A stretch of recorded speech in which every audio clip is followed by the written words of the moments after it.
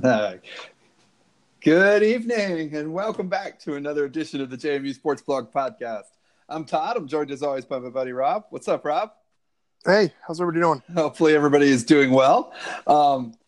Back for a lot of spring sports postseason talk tonight. Very excited to be joining you. Rob, I felt like I was a little wiped out last week after a lot of transition, so trying to be back to normal tonight. I feel like I'm wiped out every Monday. Yeah, aren't we all? Yeah. But anyways, don't forget to rate and review us wherever you get your podcast. Big thanks. A lot of Robbie had pretty good numbers last week for the off season or the relative off season. So that was kind of cool. I guess people were excited to hear about Jimmy, other than the Giants fans among us. Yes. But we want to thank Mossy Creek Fly Fishing in Harrisonburg, Virginia, for sponsoring the podcast. Go by and see there's a whole bunch of Dukes that work for Mossy Creek. Go by the shop anytime. And if you mention the podcast, you get a free sticker from Mossy Creek. They have a whole bunch of them. They're pretty cool. Definitely book some summer trips. I know they've had a ton of rain the last few days like all of us, but it's that time of year. So get out there with Mossy Creek, and we hope to join you sometime this summer. Rob, I guess we should start. We want to get to softball. I have some comments that I want to follow up on your point from last week. I don't know. I've had a few more days to get pissed about this CAA stuff, so we'll get there in a little while. That's a weird one. I'm curious to hear your thoughts. Yeah, I'm a little bit over it. I know, and I should be over it, but maybe it's the softball seeding thing that got me. Anyways, I'm ready to go tonight. So, the defending national champ. We want to start with the defending national champion lacrosse team. Unfortunately, still national champs. Still national champs. That's right. Technically speaking, they will not be on the field defending their title anymore. They did fall in overtime on Friday to Stony Brook, 9-8 in overtime in a very close game. JMU was ahead for a good portion of the game. Stony Brook had actually taken their first lead of the second half very late. 2 or 3 minutes to go. JMU tied it up again. I really thought maybe they'd pull it out in overtime, but it's tough in lacrosse when it's that setup is, as we learned last year, is tough in overtime. So, it's brutal. Yeah. Like I know, kind of unrelated, but Towson on the men's side had a chance to beat Maryland, which would have been a big deal for Towson. For people that don't follow the game, like Towson, Maryland obviously should be in-state rivals, but Maryland's coach canceled the game years ago. They don't play, so Towson was hosting. Had them like kind of on the ropes. Where really this was the year to beat Maryland, and game went to OT, and you're one shot and season's over. Well, and it's so hard in that sport where the possession, like once you have possession, you seem to have possession, like all the way. Yeah. In most cases, all the way until you get a reasonably good shot. I could go full Al Bundy here, reliving high school moments, but I lost my last high school game in the championship in 4 overtimes. So I'm well versed in the heart rate of lacrosse. Lacrosse overtime. Yeah, it feels like even in hockey, like most teams are probably going to get the puck twice, or whatever. Yeah. Ooh, it's rough. Bad. So look, congratulations to that team, Rob. You put out on Twitter, it's nothing but good things to say about this program. I thought they did we couldn't have asked for any more in defending the way they went about being the defending champs this year. After losing arguably their 3 or 4 best players from last year's team, coming into it's great to have some. They certainly had plenty of talent this year, but Haley Warden and Kirsten Gaudian and Elena Romsberg, who really led them to the tournament last year, were all gone, and this team didn't miss a beat this year. No, they did really well. Yeah, and I think people got a little bit. They actually benefited from a bit of recency bias beginning of the season, having them where they go in the season ranked number 4. Yeah, something like that. That was maybe a little bit generous considering all they were replacing, but it's a legitimate year in year out kind of contending team, and that's really all you can ask for. It's hard at any school, let alone a CAA school. Absolutely. And the team so they the lost. The seniors won 4 regular season championships, I think 3 CAA tournament championships, and a national championship. Yeah. That's one of, if not the greatest 4-year class in JMU sports history. Absolutely. It's unbelievable. And it's great to see Coach Shelley just, they seem to be cranking it up. No reason to think the recruiting won't continue to pay off from last year's win. they certainly. Well, I think it'll pay off more. Remember, she was saying like recruiting was done by the time they won last year. I think so. So there is a bit of a lag. So the fact that they went back to the tournament, established themselves as a consistent, NCAA type team, I think we're going to start to see the benefit of that recruiting maybe next year and the year after. Yeah, I think so too. And the way they played this year, they didn't do anything to just, they obviously proved last year was not a fluke. It stinks to go out the way they did, but so be it. But they bring a lot back. Bring a whole lot back, including a probably, potential first-team All-American goalkeeper. So, yeah, it's really exciting. Rob, I don't know what to say. I can't say I'm well-versed in baseball. I think they finished the regular season this week, right? Yeah, what they lost a series Northeastern. Mm-hmm. I think they finished a game under 500 in the CAA, but got to the 30-win not plateau, hopefully not a plateau, but finally crossed that mark again, which is something they hadn't done in Ike's tenure. Right. And really, it's kind of what you look for a consistent team. You win 30 games every year. That kind of puts you in the mix for your conference. It's not winning 30 in basketball, and I'm sure people jump all over this. I am by no means a college baseball expert, but it is a big deal. It's a nice kind of benchmark to get to. I think you want to be up in the high 30s and really to start moving and making noise. But just to get back to that solid above 500, right around 500 in league play. And the way they did it, they started off very hot and then went down to Louisville, which was their first test of the year, probably their toughest test. Lost that game, or two games, but kind of went down swinging, pardon the pun, right, in the second one after kind of getting overwhelmed by pitching the first. Then they hit a rough spot and lost 8 or 9 in a row. It looked like, oh my gosh, everybody's bailing. This is over. This is going to be the end of Ike. And then they just turned it around and went on a streak of, I think, just equal 8 or 9 more games. So I don't know. I see light at the end of the tunnel. Mm-hmm. I'm very optimistic that if you look at the 4 years since there has been progress made. Right. And I think now, I don't know. I think he's got the program back to where it should have been under Sparky. It kind of fell those last couple of years, particularly with regards to the pitching staff. But he's got some good young arms. He's got a freshman batting leadoff who's doing tremendous this year. Right. I think he's definitely kind of gotten it back to where now you can start building. Mm-hmm. And I know hardcore baseball fans will say that's ridiculous and we're setting the bar too low. But it was similar to Rowe. If you can get back up to the situation where you're solidly winning, then maybe that's the new base that you get a chance to build from there. Mm-hmm. So I don't know. I'm excited to see what they do in the CA tournament. Yep.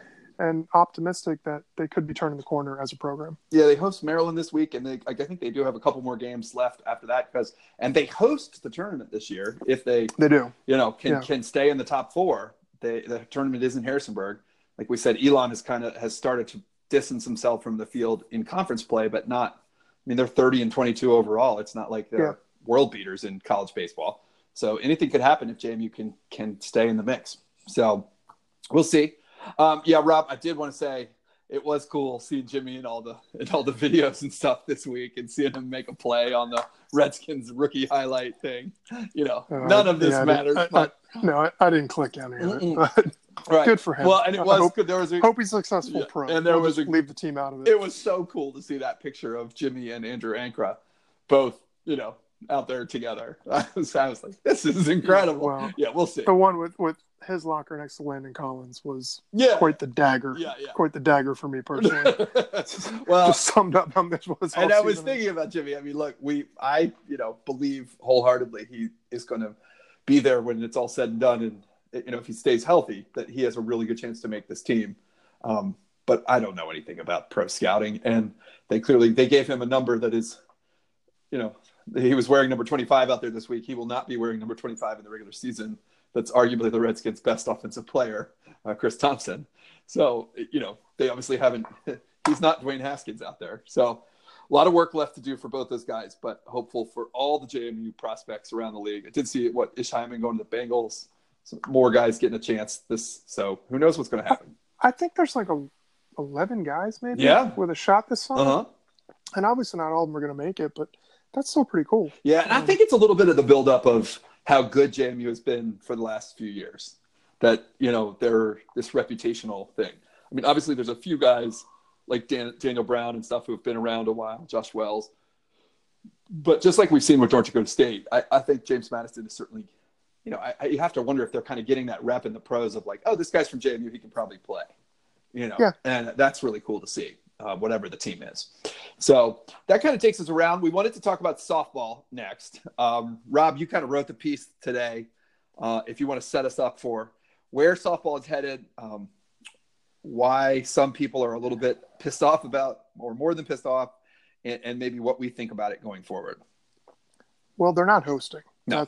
Let's just get that out of the way. That's the big story here. Is they had another great year, closed the season by absolutely steamrolling the competition, destroying, like almost to the point. My weird theory is they made the CA look so bad it almost invalidated their regular season accomplishments. They have to pull the Mark Few there and like just make the conference look a little better. Where, so they're going to Ann Arbor, where Michigan is host. Michigan is what, the 15 seed? 15 seed, yep. 15 seed, and that's tough. I mean, Michigan is very good at home. JMU did beat Michigan on neutral site, but I believe it was 3-0. 3-0 in extra innings. Yeah, that was a game that was 0-0 forever. And it was out at the ASU Invitational, right. Where JMU let another big time win opportunity get away. Mm-hmm. I think they had the lead late against Arizona State. So it's unfortunate. Like I don't have a real big problem with the seeding. I think you get that like 14 to theoretically 18. Yeah, they only seed 16, but JMU is essentially the 18 seed. 18 seed. They were the 14th RPI, but it's but I think RPI. I looked it up last night because I was very curious. I think RPI was only through like May 5th, so I don't know if they just discount conference tournaments or if they was counted and we're not seeing it, but they clearly put some value on the P5 conference tournaments every year. Yep. I mean, and Michigan plays in the Big Ten. Mm-hmm. Obviously, they won the Big Ten. I believe that was a 3-bid league. 3 or 4? Yeah, I was going to say the Big Ten is not it's P5, but softball is almost entirely dominated by the SEC and the Pac-12. And Big 12 and Big 12. Oklahoma. Yeah. So you got those. But the Big those Ten and three ACC are not the what they are in other sports. Yeah. No, they're not. The weather in the Big Ten country is very hard on baseball, softball, like spring outdoor sports. Yeah. But there's some multi-bid leagues. Sure. They beat a tournament team in the final, for instance. Yeah. So things like you can go either way, and it's very easy to like cherry pick enough stats and build a resume big enough for a tweet to make it look like everything was outrageous. You can pick comparable games or RPI or something like that. But the fact is, like, if you're in those late teen seeds, there's holes in your resume, just like there are holes in Jamie's. So, like, I don't have a real problem with them not being seeded. It is just difficult to think about them going on the road because it is very hard to win on the road. Yeah, I think this is a very winnable draw if you're going to get such a thing going on the road. I mean, Michigan is good; they're tough at home, but this is not like going to Oklahoma or UCLA, which is something. So that's tough. I mean, like somebody sent us the stat, and I looked it up, and they were correct. I think it's like 46 of the last 48 regional hosts have advanced. Yeah, I know last year was all 16. Yeah. Ironically enough, one of those two that hasn't was JMU in 2015. That's right. And JMU, when they advanced to the super regional, they were not hosting, right? They were not hosting. So, I mean, it goes both ways. They've been on both sides of it. Yep. And so it can happen. Yeah. But, this, to me, it's better than going and facing an SEC program or a Pac-12 program. Yeah. I mean, I think the home thing, I don't know. I watched a lot of this. I feel like I've watched a lot of this tournament the last few years in the early rounds with JMU being a part of it.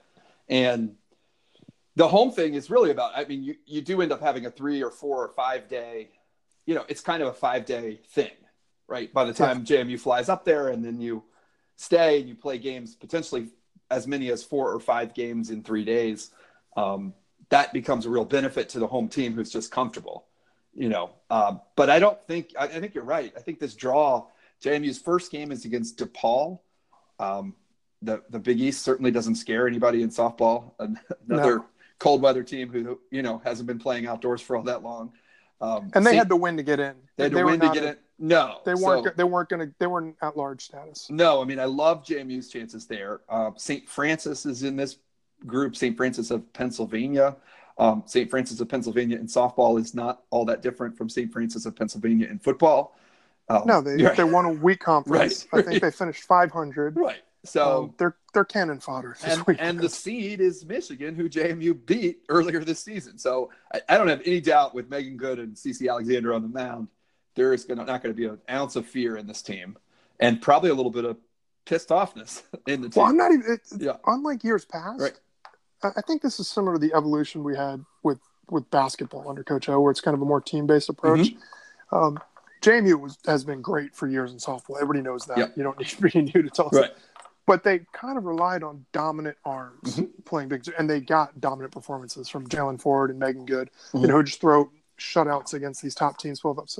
This year, they're getting really good pitching from CeCe and Megan. It's not to the otherworldly level that Megan once performed at, but it's the hitting. Yeah. I mean, if you looked at the stats, they had 30-something runs in the tournament over the weekend. Oh, yeah. They were slugging like 600. Go look up the offensive stats. Yeah. JMU is like number 1 or number 2 in home runs, batting average, slugging, extra base hits, total bases. I mean, they absolutely mash. It is just, I mean, not the Bash brothers. But, no. And I think this is some also, sort of equivalent. They just crush the ball. And I'd love to talk to Coach Laporte about, I watched a lot of UNCG softball the last few years, and I think this is the continued evolution of the sport. That 10 years ago, like so many of these tournament games were almost shutouts. Borderline no hitters from pitchers from Tennessee or Florida or UCLA. And that's not the way the sport is anymore, even when you have Megan Good on the mound. I mean, I thought it was interesting that Megan Good was a finalist for one of the top 10 finalists for National Player of the Year. And obviously she's a great offensive player, but she was not, her stats were not up to her, what we have become accustomed to her freshman and sophomore year on the mound.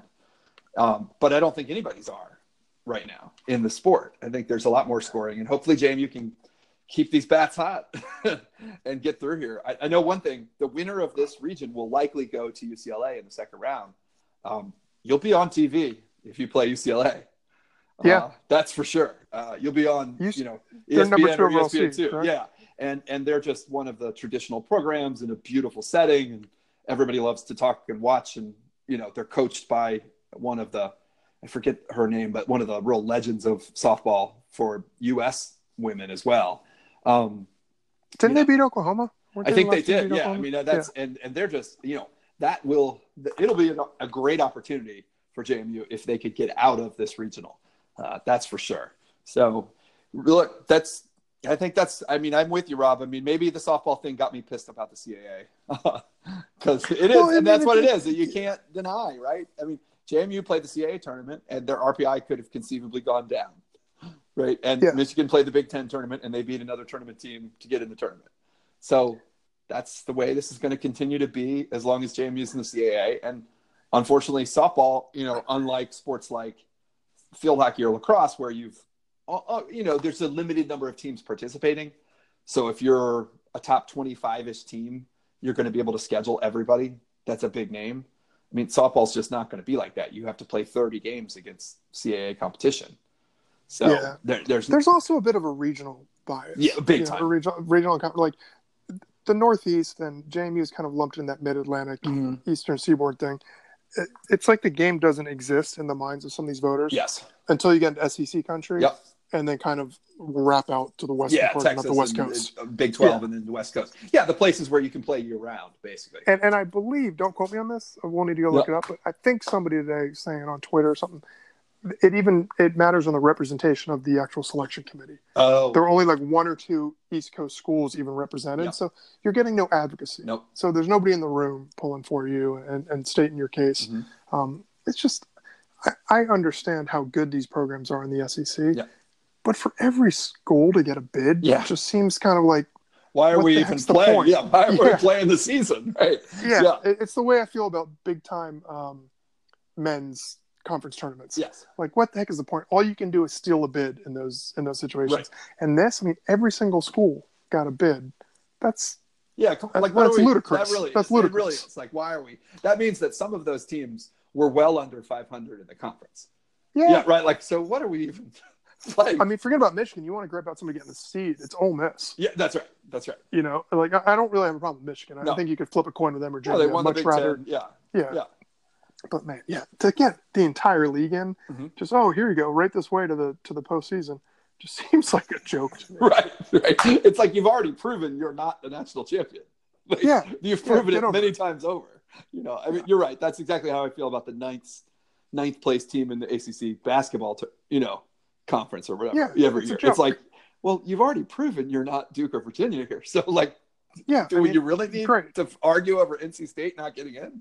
So yeah, exactly. Yeah. Like JMU could finish last in the SEC. Great. Yeah, do they get a pass? I think it's more impressive to win the CAA and have 40-something. I don't know. Yeah, just, the NCAA is a farce. It is, and but hopefully JMU will put all that behind them and go out and do it on the field, and all the brackets won't matter if they can make it to Westwood in week 2.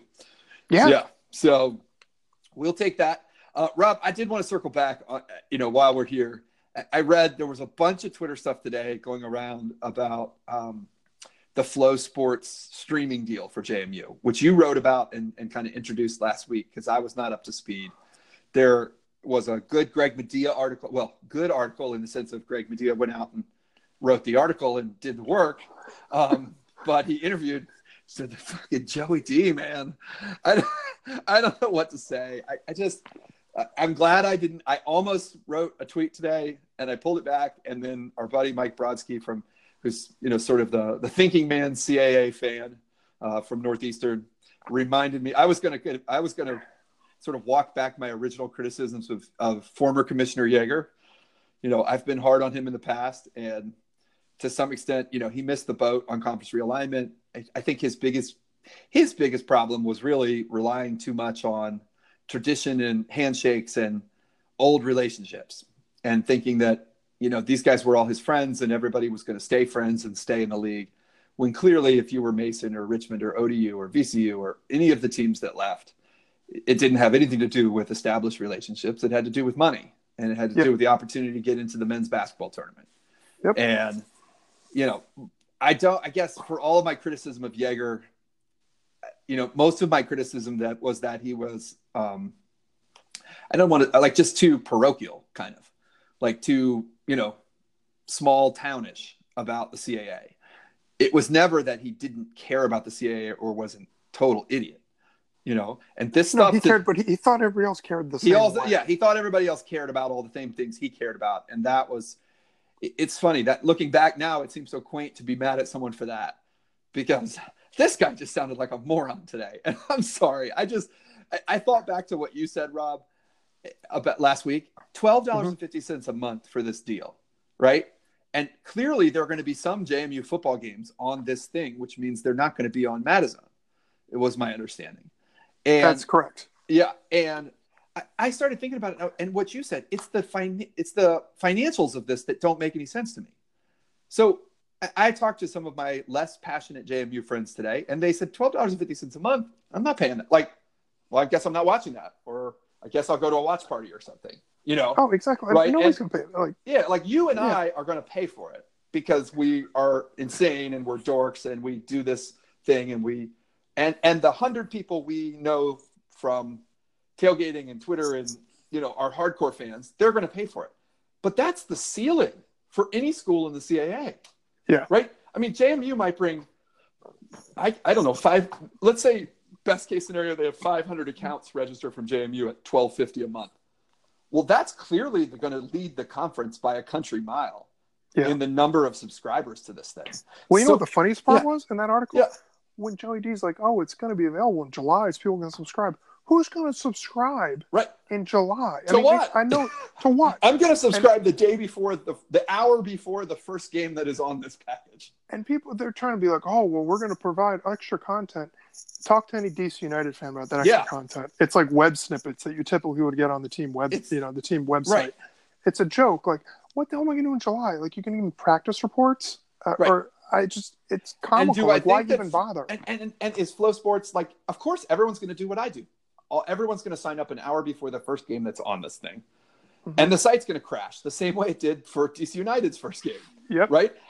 It's just, the whole thing. And the idea of just this is going to somehow help us with recognition because we'll be able to get more product, but no one's going to watch the product. I'm sorry. I'd rather have 3 games a year on ESPN3 than 9 games a year on this thing. Well, like Yeah. I go back. Did you see the other article? Somebody sent Yeah. us this from Charleston, where the schools are taking their revenue from this, and rather than collecting it, they're giving it to the league, and the league is going to pay to have CBS Sports Network broadcast basketball games. So nobody's making money from this. They're taking the money. They said 50 So we're going to put it on 75,000. CBS Sports Network, which is only available on like half the cable packages. Which I'll give you an idea of how. The last time I watched CBS Sports Network for basketball was when my high school was on it. Right. Like, that's the sort of thing. It's like, oh, neat. Great. They've got, PVI playing in some Myrtle Beach jam. I'll tune in for that. It's not exactly a top-tier network. No. I'm aware of only one school game on the CBS Sports Network for basketball, and that is the Patriot League Final with John Feinstein on the color commentary. Like, so the schools aren't even really getting any money. So the idea that this was, like last week we heard they had to go to Flow Sports because we've got to create a revenue stream for basketball, and this is the new way we're going to compete. No, they're taking the money from Flow and using it to buy airtime on other things. On other things. When JMU's been fairly successful in the last year or two in getting their own deals. Well, with the regional networks. There is my silver lining. Yeah. Because they can still do that, right? Well, no, and you look at this whole thing and you're like, wait, so they're just taking the money. They claim it's about revenue. Now it's about revenue to buy because I don't essentially give two airtime for exposure about whether Drexel and friggin' Albany are on TV on the internet streaming site. No. I'm with you. But hear me out. This is a long point, but see if I can get it. So, like, I think there's a lot of just double talk and logical missteps and everything like that. But they do, revenue, but then you're taking the revenue, so it's clearly about exposure. So then you're like, well, why not go ESPN? If it's about exposure, you go ESPN Plus, which is half the cost. It has massive reach where you can potentially reach, millions and millions of people versus what I'm assuming is thousands, maybe tens of thousands in Flow Sports. But the deal breaker with ESPN Plus is they make you sign over your life. You sign your soul away. You lose your rights. Yep. Who are the rights most important to? It's JMU. JMU. So what I'm thinking is, was this finally a case of JMU and Bourne in particular putting JMU's wants and needs so far ahead of the conference, saying screw your conference, like, great, we'll give you guys that, but all we care about is we want to maximize our footprint in the Mid-Atlantic on linear television. We're not giving that up. And it's interesting. That's my positive spin. Like, if JMU was the problem or kind of the speed bump that the league couldn't get over and forced them to go with Flow Sports, then hats off Jeff Bourne. Yeah. I'm with you. Like, act in our own self-interest. And this isn't conspiracy theory, but this is me majorly trying to spin things positive. But if that is the case, then I'm okay with it. Yeah. If that isn't the case, then none of this makes sense. Yeah. I mean, I guess it's funny that article came out of Charleston because I think Charleston is the one other school in the conference that would, I think, probably side with JMU in that. Charleston and Northeastern. Yeah. Northeastern has a deal with Nesson. Right. Northeastern has the Nesson deal, and Charleston, I don't know their deal down there, but I do know, I mean, you and I have been down there. It's a local thing. Well, and they're kind of they don't have pro sports, right? I mean, obviously people down there follow Clemson or South Carolina, but Charleston sports do kind of dominate the local market there, right? I mean, they don't have, not Citadel or Charleston Southern. I mean, if you don't have the ring, if you're not one of the Citadel ring knockers, right. I mean, but you, when you're down there, you notice in the paper on the billboards things. It feels more like Harrisonburg in that way, where there's people care about that team, and it kind of locally. It's a community thing. It is a community thing. It dominates the paper in a way that it's just never going to do at Delaware or Drexel or Hofstra. So I don't know. I guess that's one way to look at it. I got to thinking what you said last week about the money, and I was like, man, JMU, they'll be lucky if they get 500 subscribers just from JMU, and that'll be like double the rest of the conference combined. So they're going to have 1,000 subscribers at $12.50 a piece, and somehow that's going to pay for something. And there's some sort of deal where, like, you can conceivably get ad revenue and partnerships with Flow, but, like, is Flow venture funded? Like, how's this? There can't be that many people buying this. Well, maybe the good news is it'll go away in like 2 years and will be out of its contract, right?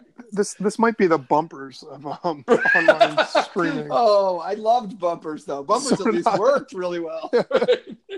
Oh, well, I think that's all the ranting for one night. Rob, we had a fun overtime topic tonight. I couldn't help that crazy Kawhi Leonard shot last night.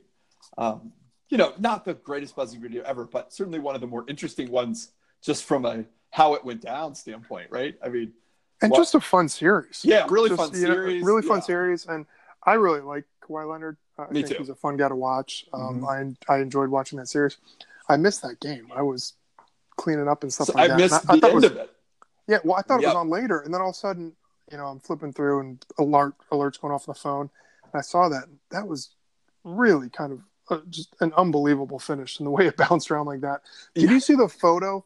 It was one of those things. I think Darren Ravel tweeted it, which made me kind of not want to like it, but it was good. Like the idea that somebody had the wherewithal just to focus in on Leonard watching the shot go rather than when the shot itself. When he squats down. down. Yeah, and it's him and it's the guys on the bench and Joel Embiid. Yeah. And it's just, I mean, like pictures paint 1,000 words, as the cliche goes. Yeah. It's just, it was awesome to see it like that. Just the way it bounced on the rim so much was just so cool because the crowd, like everything went silent and the buzzer had already gone off, and it was just this like, wait. The anticipation. Yeah, I mean, it was like the end of a movie script. Yeah. That was just so fun to watch. I mean, that's the best way to describe it. It was like something like if it was in a movie, you'd be like, come on. Right. It hit the rim 4 times. That was crazy. But it got us thinking about what are our favorite buzzer beaters or endings for JMU over the years. Rob, I didn't think about anything from before I watched. So I'm not gonna like pretend. So obviously we're always missing the super old school. But I don't know. I wrote down a few. Did you want to start us off with one? Yeah. What are we doing? Like top 3 or something? Yeah, top 3, top 4, something like that. Yeah. Okay. Cool. Yeah. I wrote down 5. Figuring I'd go first. So this will cover me. So I'll at least get to say all 3. Yeah. We're going all sports, right? Yeah, all sports. Okay. This is typical JMUSB fashion. We kind of fire off a text or one email saying this is the OT. We don't discuss it or explain it. Roll with it. Yeah. I'm going to go, since this isn't my top one, but it was still an all-timer. I'm going with Ethan Ratke's 46-yarder in OT to beat Weber State. Yeah, nice. I had that one for sure. Yeah. Okay. I mean, that was great. I almost was going to go. It wasn't technically a buzzer beater, but in terms of a late game excitement, Stapleton's touchdown that game was amazing as well. But I thought this game was over. I mean, I was like, pack it up. Dream season is done. What are we going to do? And then to storm back in the fourth quarter and then to come back and hit. That was not an easy kick. No, and Racky wasn't even the. It wasn't even overtime either. It was the regulation. Well, he regulation, but then didn't he hit another one in OT? Did they? I mean, now I'm even forgetting. I just remember thinking what you're thinking, which is I wrote this one down thinking of the collective last 5 minutes of this game. Yeah. Right. And probably more than, like you said, there are other games where the finish was probably more miraculous, like the actual finish, like the last play of the game that we're going to talk about. But I can't think of any of those games where I thought the game was over more than this one. Where I was like, Jamie's done. Like they're not going to win this game. And they were down 8. And you're right. They got or whatever they were down 11. And they got the touchdown. What was that? The Stapleton touchdown and then the 2-point conversion from Trey Sharp. Yeah. You're right. It wasn't OT. I'm sorry. It was last play field goal. Yeah. Or down. Yeah. So they got quick. And then you got the Stapleton touchdown, the Trey Sharp 2-point conversion, and then they get the ball back and Racky hits the field goal. I mean, that was unbelievable from thinking that game was over to that. I mean, they went up 28-20 with 3 minutes to go. Mm-hmm. And it was one of those like 10 plays, really long drive. And it was just like, okay, it's done. And then Stapleton had that 40-yarder, if you remember, where like he kind of shook the guy on the left sideline. Yep. Yeah. And he kind of shook the guy and then just went in and flexed on it. And you're like, oh my gosh, tied it up. And then they got the ball back. And 3 plays, 39 yards in a minute. Yep. And he had a 46-yarder. It was freezing cold night. Unbelievable. Yeah, great night. Was it a Friday night game? Perhaps it was either Friday or Saturday. It might have been Friday or Saturday. Yeah, it was a night game for sure, at least after. Yeah, it was definitely a night game. Yeah. It was late, but that was really just talk about an emotional roller coaster. I mean, I thought they were done when Weaver went down and scored that touchdown. It was just brutal. That's what was he hit one to go up 21-20 in the fourth quarter. Yep. That's what it was. And then Weaver came back. So. And made their 2-point. Yeah, it was great. My second football one, I mean, this one's obvious, but the Bosco Williams catch at Villanova, the Hail Mary in 2008 from Landers. We're going to get, I'm sure we have another 2008 one on here. But as far as just pure Hail Mary, that was a weird game just because I didn't it was a Hail Mary, but it wasn't super far. I think James it's like 35 yards. Yeah. But he probably threw it 40, 45. He did, and it felt really far because of the weather. That game was like in a hurricane, and but it wasn't actually that. I mean, it was one of those things where I don't think I kind of realized they were down to just a Hail Mary until 2 plays before that. Like they had gotten the ball back and were kind of driving down. I think they were down 4 or 5 at the time. I mean, they couldn't kick a field goal, so we knew they had to go for the end zone, but it felt like, they have time to make a drive of some kind. And then all of a sudden there was 5 seconds left and they run that play. Super fun, just the unexpected recipient of that pass. But that season was filled with a lot of those. So that was a fun one. It's funny that you knew it was Bosco Williams. I had to look that up. Yeah. Because I always think, like, the quarterback always gets credit. It's always like Rodney's pass. It was kind of an opportunistic catch, but didn't somebody bat it? Like, somebody got a hand on it. It was a bunch of defenders. Yeah, everyone was there. And then it's kind of, but like Bosco Williams, he was like a second reserve tight end. I mean, but still, like, that's an iconic play. And I think most people are not like you. They would refer to that as Rodney's Hail Mary. Yes. And then people would be like, well, who caught it? I don't know. Some guy. Like you did. Like I had to look it up. Yeah, I went to that game, so I just will always remember that one. But yeah, that was really, really a fun one. That's cool. So what's next for you, Rob? Well, I'm going to get one that is not nearly as iconic. It's not anywhere in the lore of great wins or anything like that. But for me, as you know, I'm a big Hoops fan, and the 2013 team was a fun team. The Nation alley-oop from Devon Moore, Delaware. Yep, that was on my 2013. Okay, good. Yeah. I think they got it was like, I looked it up today on YouTube, and they were down by 1. I think it was 71-70, and they got the ball back, and I want to say it was like 1 second. Yeah, so it was. Like, okay, no chance. And part just kind of Nation making a move, and part just defense falling asleep. He just ran right up, and from underneath the basket, Moore inbounded it straight alley-oop. Nation. It wasn't like a crazy dunk or anything. He just went up and got it. He only had a second, and then they won 72-71. Yeah. And for me, that's when things started to turn. Yes, and this team started to play with momentum. Mm-hmm. I think that was either right before or right after they lost to Northeastern, but it was one of these outstanding games. It was on TV on a Sunday afternoon, like the featured game of the week, and you just started to see a glimpse, like, oh my gosh, this team can do big things, and they were having fun. They're fun to watch. That Delaware game was just a blast to do it on the road, and buzzer beating alley-oop is tough to beat. It is. You don't hear that very often. I was trying to think. I did want to get one that wasn't football or basketball, and this wasn't really a buzzer beater, but I thought the title game for lacrosse last year against Boston College was one of the more thrilling games I've ever watched. Right? Yeah. I mean, and JMU didn't really. I mean, I think that game was tied with like 2 minutes to go or something. I mean, it was a great game, and it was big draw control. It was in. That game was in doubt until the last 15 seconds. Just as far as and the stakes, and as good as Boston College was, and everything that was on the line, it's tough to get more excitement than that as a JMU fan. So that was one I put on my list. Yeah, without doubt. Yep. Well, I guess I think I know. We got 2 big ones. I had 2 big ones. Yeah. I got to go with Ken Kluko's shot. I mean, come on, of course. My freshman year. Yeah, I didn't. I mean, that was. I don't think SportsCenter did top plays at the time. I think they did like plays of the week still, or plays of the month. Yeah. But that was, a SportsCenter number 1 top play type candidate. Anytime anybody hits a buzzer beater in March Madness, it's a big deal. When they do it for, kind of a 1-bid league, it's an even bigger deal. Oh yeah. CAA was a 1-bid league, but they were a really good league. It was really competitive. ODU was a big rival in hoops. So that was just crazy. I mean, to hit a 3 like that back at a time when people didn't shoot 8-9 threes a game, individual players, maybe a team would shoot that.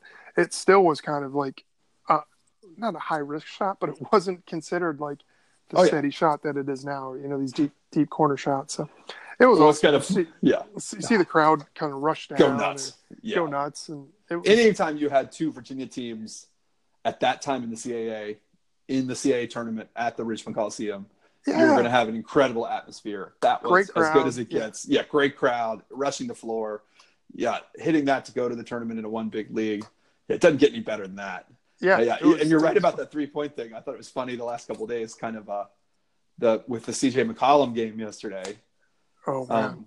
And the pushback from quite a few players about, I told you the 2-point shot is still worthwhile or whatever. Yeah. Right? Everybody's tired of the Rockets a little bit. So, yeah, that's kind of funny. Yeah, and back then, everybody shot 2-pointers, and 3-pointer was a terrible shot. So yeah, or it wasn't a terrible shot, but it was still kind of a specific strategy, a late game strategy, or only if you're wide open. Nobody shot pull-up threes, or nobody would or maybe you had one guy on the team like Kaluko. You had like one guy who was authorized to shoot. 3-point Nobody else, really did that. Yeah. No, that was incredible. And then, Rob, I had two. I mean, I thought the end of the Furman, the 2004 second round playoff game against Furman, I think, right? Yeah, it was against Furman. With the 7 downs inside the 10.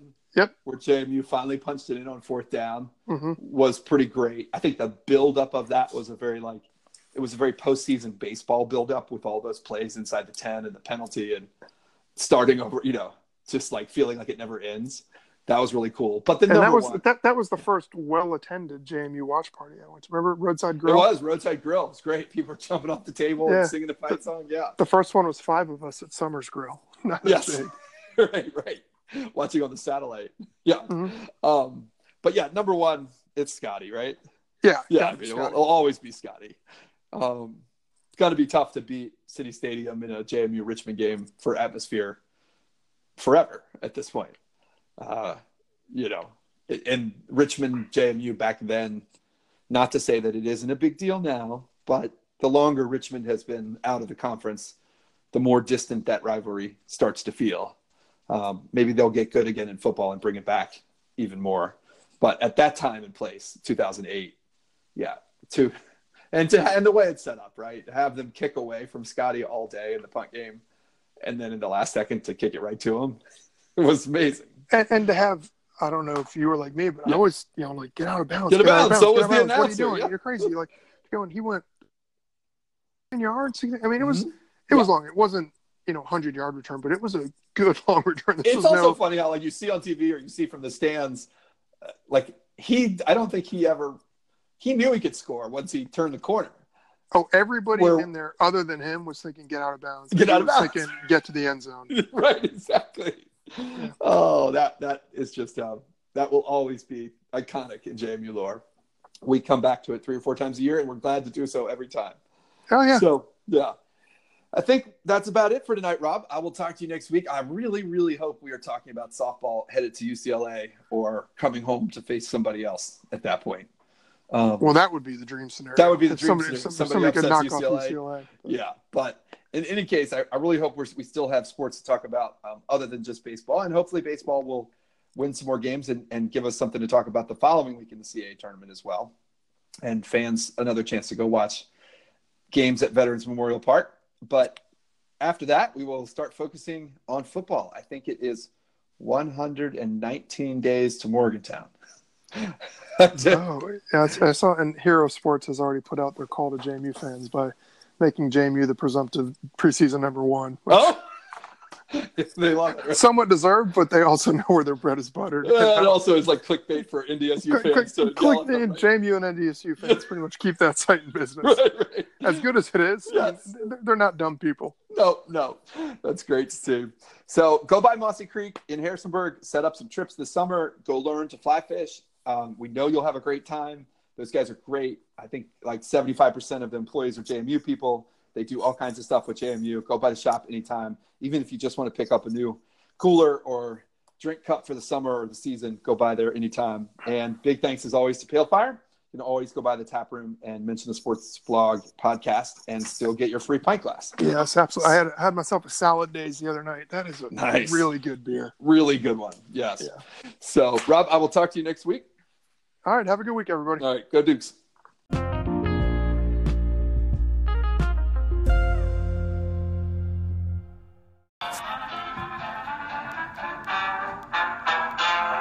I love to sing about the moon and the June and the spring. I love to sing about a sky of blue or a T-42, anything with a swing to too, and I love you. I love to sing. Radio station. Do major, both gonna get me. Got through Yale with boola boola, la-dee-do. Oh, microphone's got me. I love to sing. I love to wake up with the salsa in my mouth and wave the flag up with a cheer for Uncle Sammy and another for my mammy.